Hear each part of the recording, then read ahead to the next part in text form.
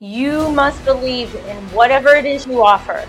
And the agencies know you are the greatest at doing that. Because the most important in federal government contracting, you have to sell. No different than any business.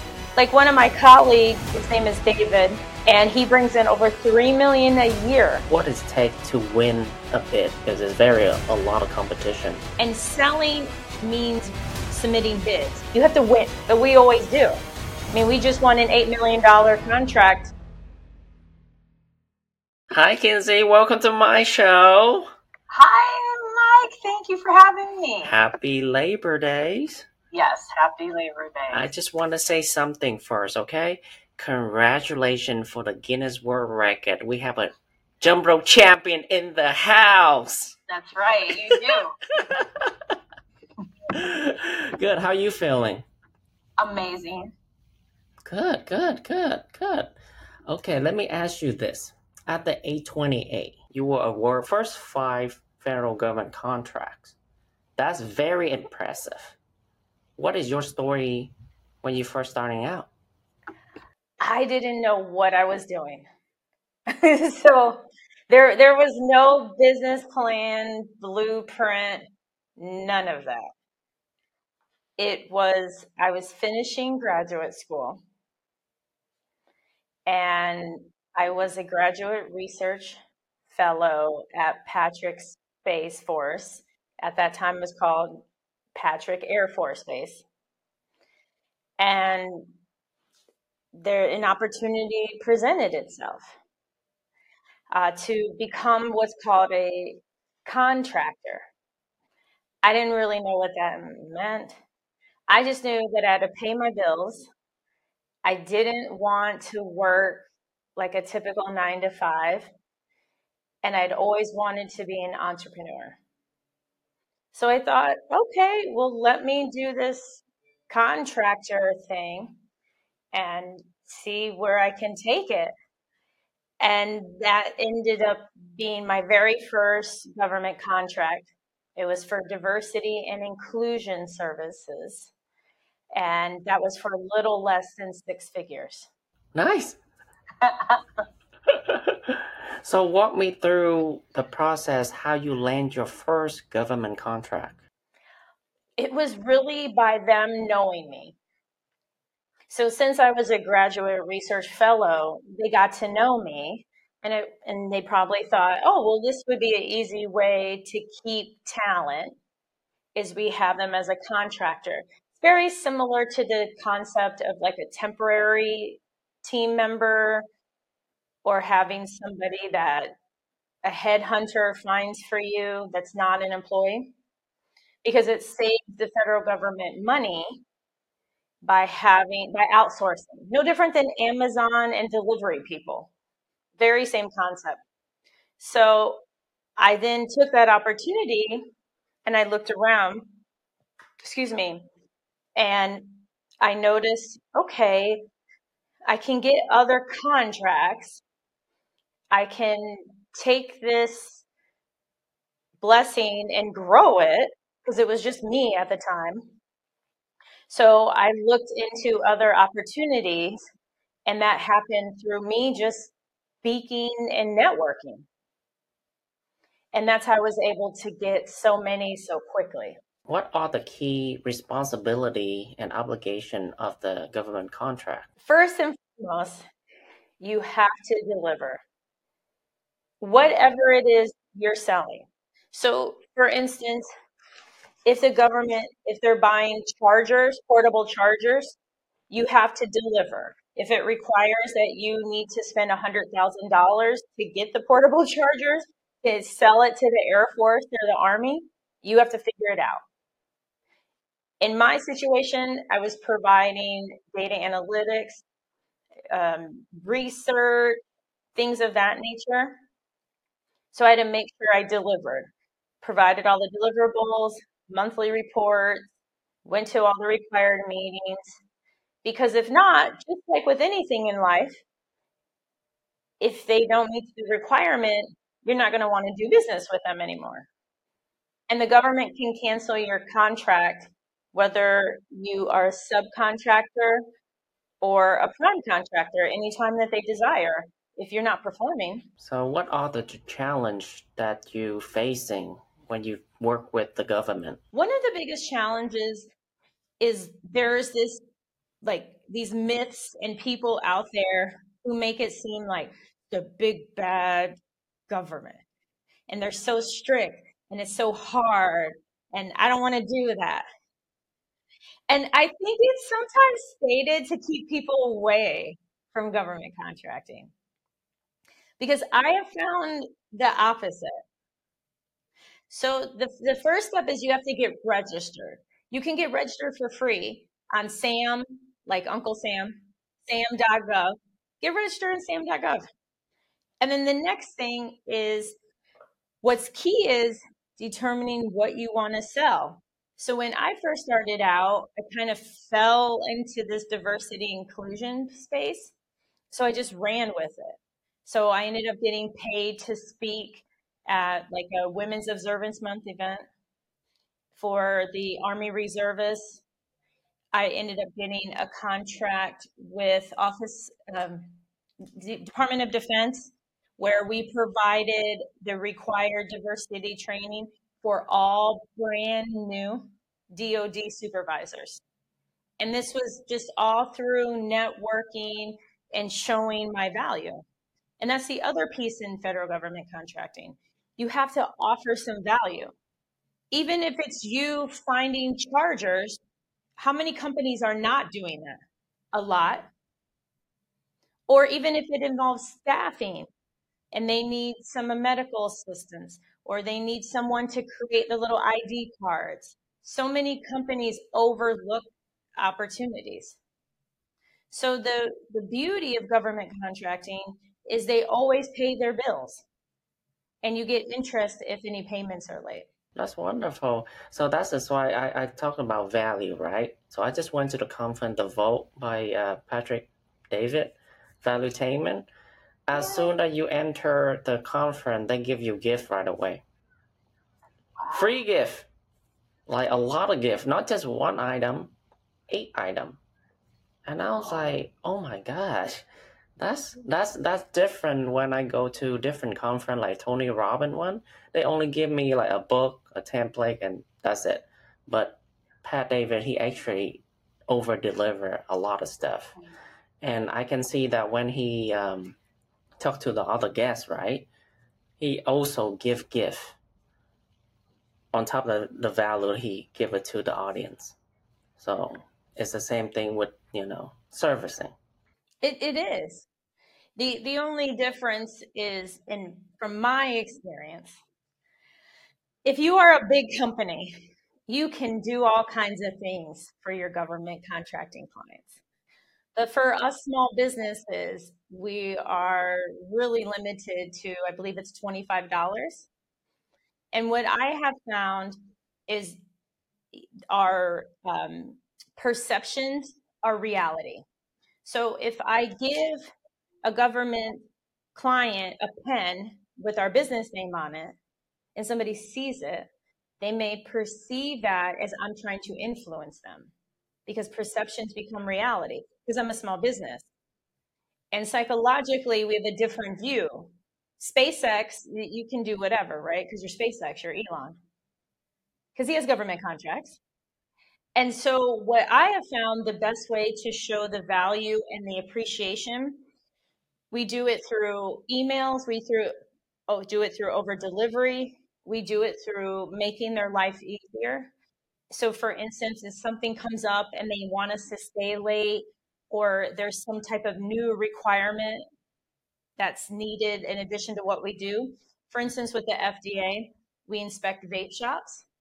And so there comes a time where they'll have this huge surge and they'll want 500 inspected in weeks. We do whatever it takes to make that happen. So while that may not be a physical gift, just due to the limitations in what you can give, that is of the same type of value, because now we're over delivering. They don't have to worry about, oh, they're not going to do this because we didn't really put this out there that they're going to need it. They had a short notice time.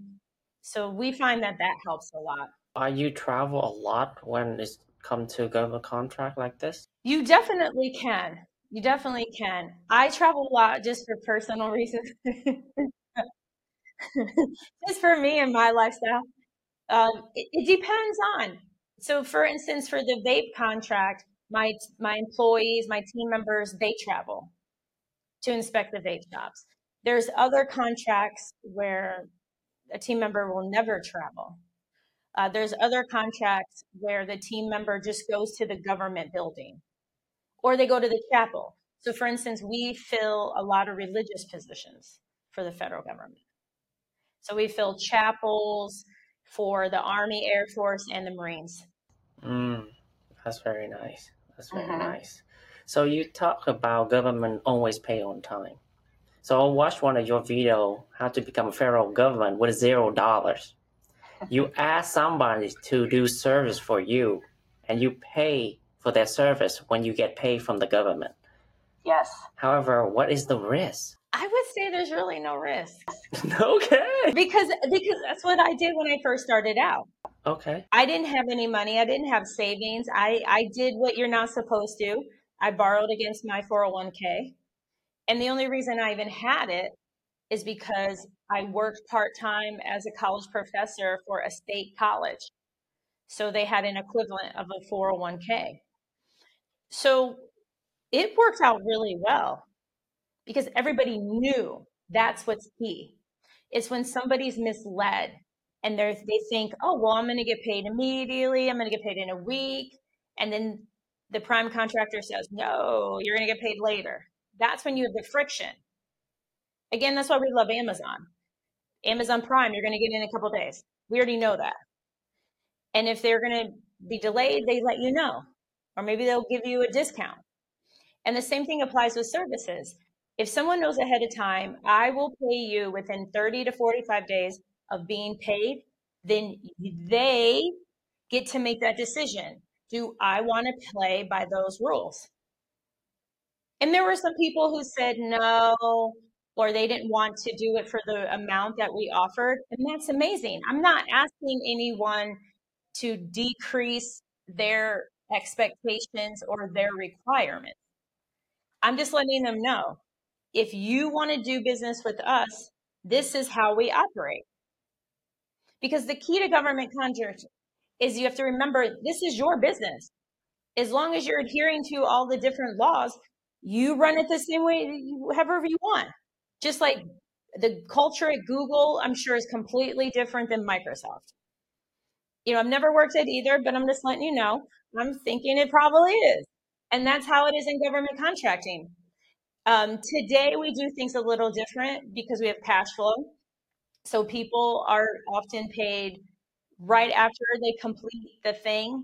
So for instance, we had a team member conduct some critical thinking training and she was paid right when the effort. So she didn't have to worry about when is she going to get paid, but she knew that this was going to happen. Awesome. Wonderful. I didn't know this. Now you tell me. No, I know most people don't know.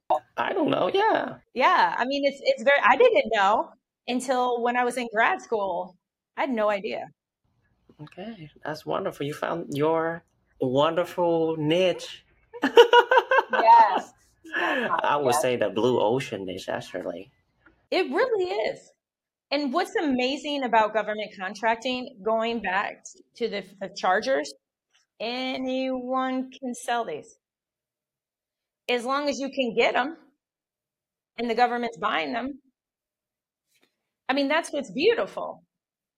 Like one of my colleagues, his name is David, and he brings in over 3 million a year selling a variety of services to the government, such as sign language, interpretation, art, holding illegally caught fish. He doesn't do any of the work. He subcontracts it. He outsources it. Some people will call that middleman. At the end of the day, you're subcontracting it, just like Amazon will subcontract out the people that deliver our packages. Okay. You stand as a middleman, you connect the two. Wonderful. Wow. Yes. Wonderful. So, what is the regulation and legal requirement to do the government contract? At the bare bone basics, you have to have a tax ID and you have to have a physical address. That's really important. And then you're going to get a case code. But here's something that's going to blow your mind. You don't have to live in America. Okay.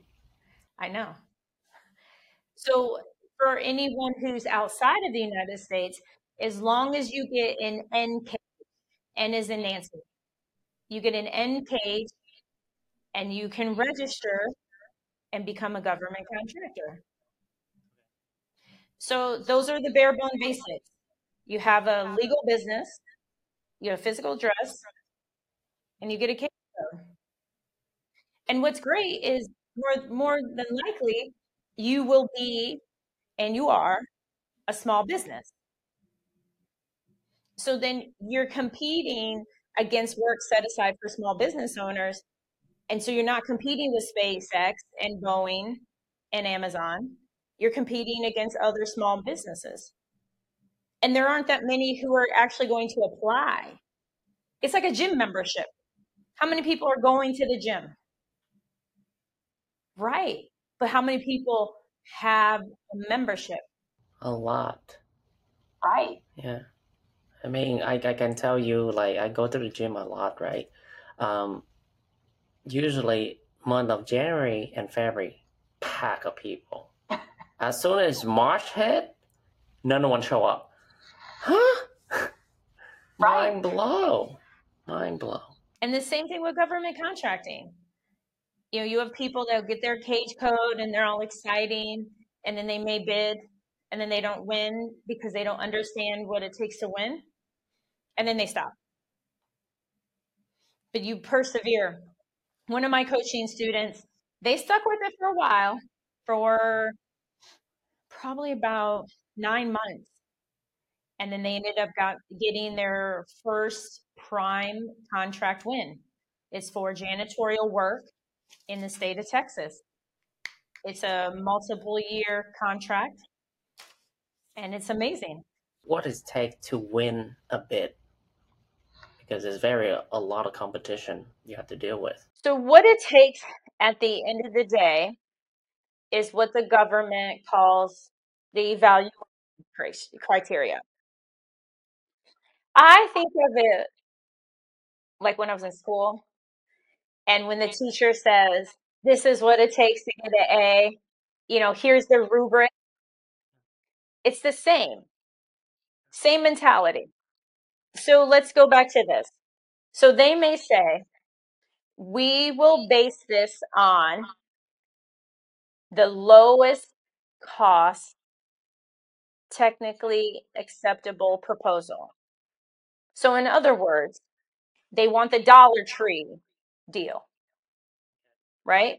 So, you're going to have to figure out how to be the lowest. Mm-hmm. There could be another agency, exact same thing, but their evaluation is maybe your past performance. And cost isn't as important. So, understanding that is key because it's just like being in school. You had the teachers that were like, everybody's basically going to get an A. You're like, yes. And then you had the teachers that are like, I usually give out one A, and you're all like, oh my gosh. I was because I'm a nerd. I was like, who is that? Because it's going to be me. And the government's the same way. So what I found are things that are low risk, like products. Typically, it's based on cost or certain things that people do, like religious services, usually just on cost. Janitorial costs because it's low risk. At the end of the day, if you mess up this order, are lives lost? No. If you don't clean the building, are lives lost? No.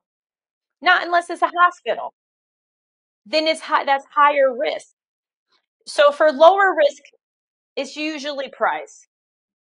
For medium risk would be something where Maybe they're looking for you to staff 50 people, and they want to make sure you can afford to do that. Because some people in government contracting scam. They scam the government? Oh, yes. We have a contract with the Navy for dental IT specialists because they have dental offices for the Navy, right? 2 contractors ago, they won the money, took off, and never paid the people. Isn't that horrible? Oh my god, you deal with the government here. I know. People don't care. I mean, you have your social security. They can track you left and right. I know. But they do it all the time. All the time. They won't pay the team. They won't pay their subs. There was an article that there was a gentleman who didn't pay his construction subs. There are people who will lie to get certain set asides, to get contract awards. I mean, it's this world where I really wish somebody like CoffeeZilla story on it. I mean, you're gonna be the next one if you want to expose them. I know. I feel like I might have to, because there are some really wild things that go on, and then we end up suffering because then an agency will ask for like proof of a line of credit, or they'll say you can't use a team in another country because somebody tried to bamboozle the contract before you Mhm. and do something that they shouldn't have done. So medium risk is that. High risk is something where lives are on the line, security's on the line. So it could be, for instance, Amazon has a really huge, it's like $1 billion contract with the Pentagon for cloud computing and stuff. That's super high risk. Nobody wants Johnny's computing in their basement doing that.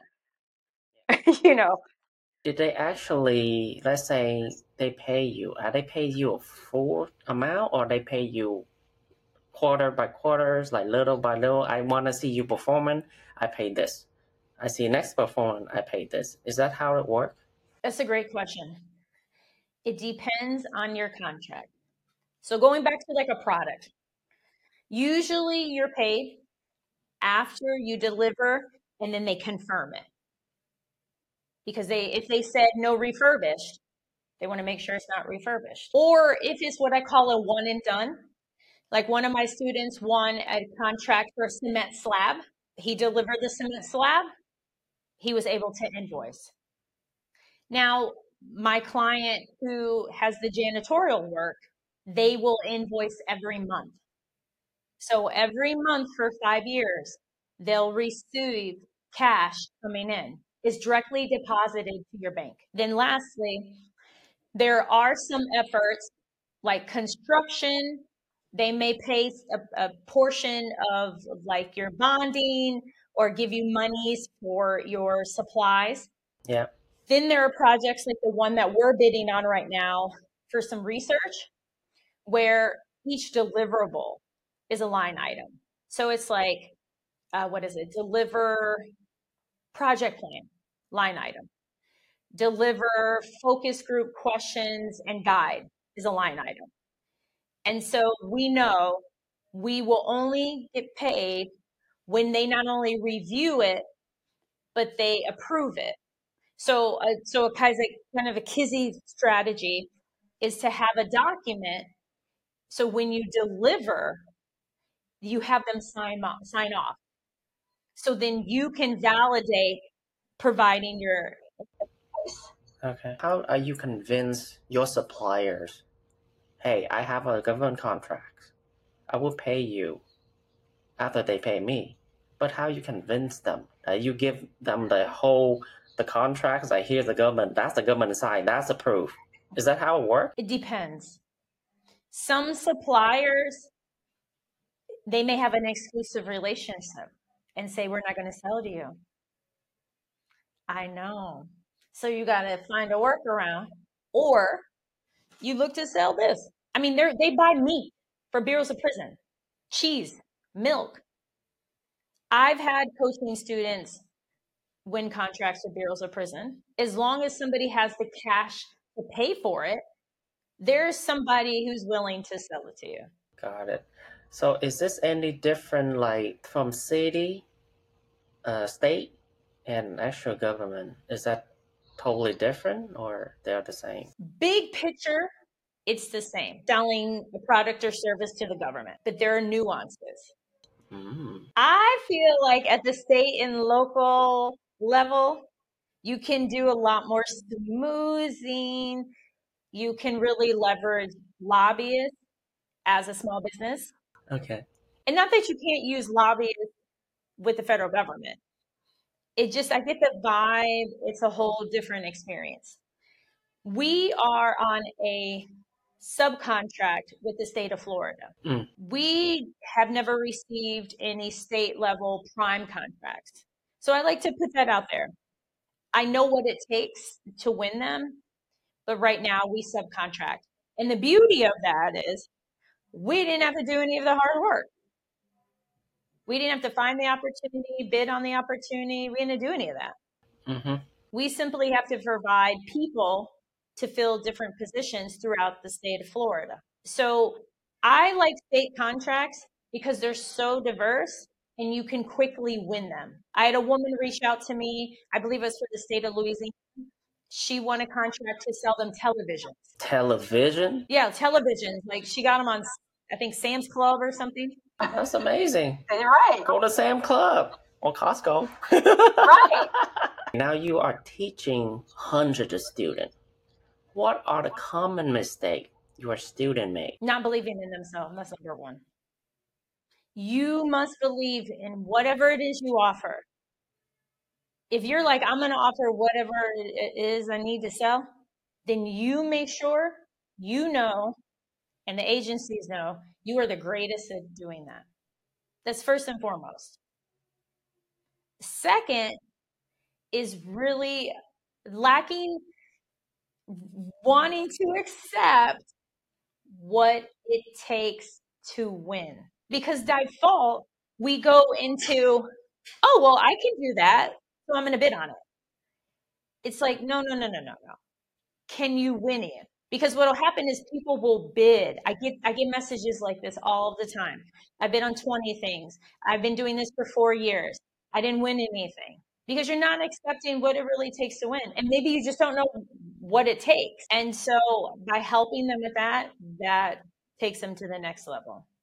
The third thing is they get a little freaked out on the business side, especially if they have been like a subcontractor or they've really never owned a business before. So then they're really freaked out about profit or how you pay people. And then they get caught up in the things that are unimportant. Because the most important in federal government contracting, you have to sell. No different than any business.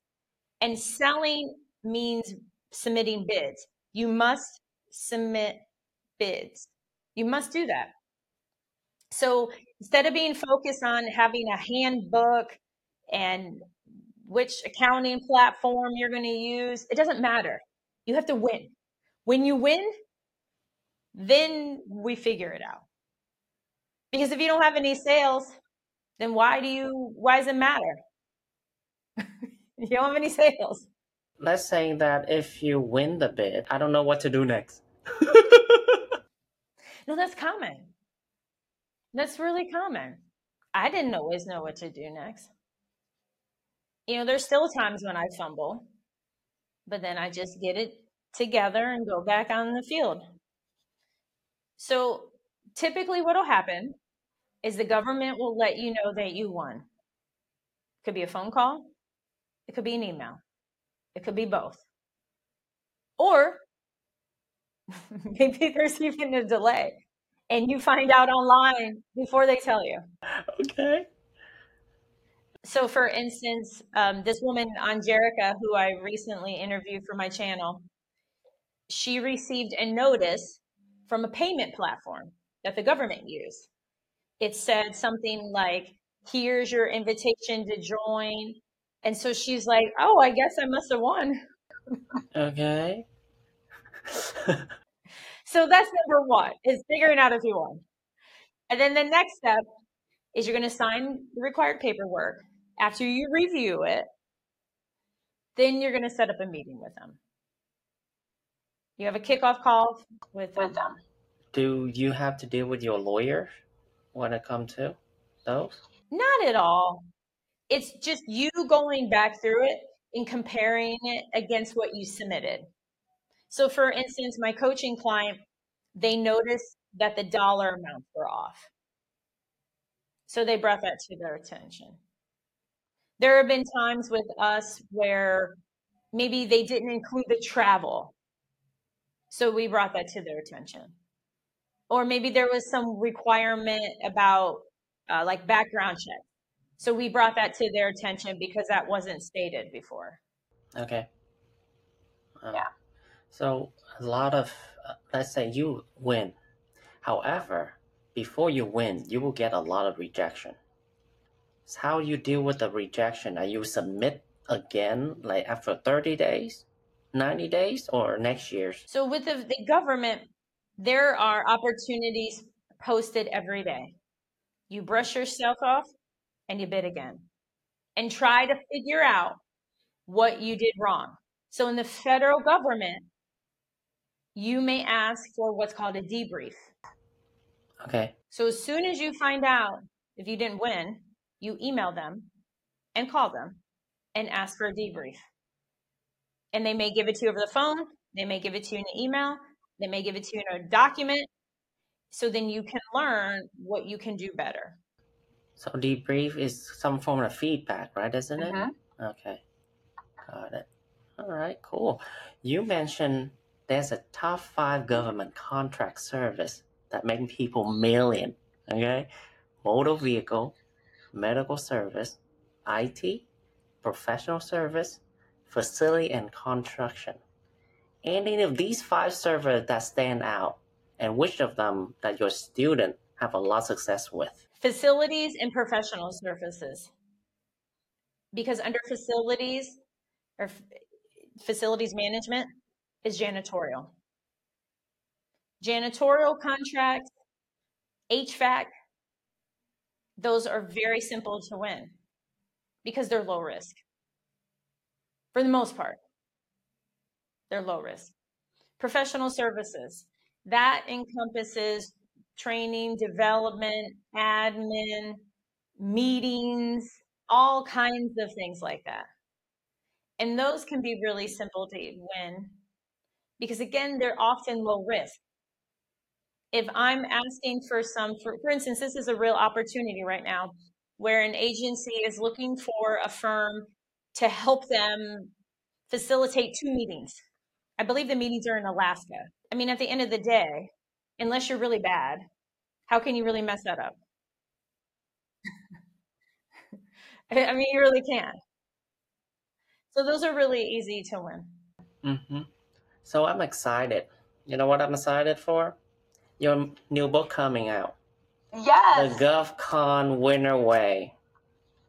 Would you like to let us know a little glimpse about your book? Yes, GovCon win. You can go to thewinnerswaybook.com. Thewinnerswaybook.com. Pre-order and you get a bunch of free items.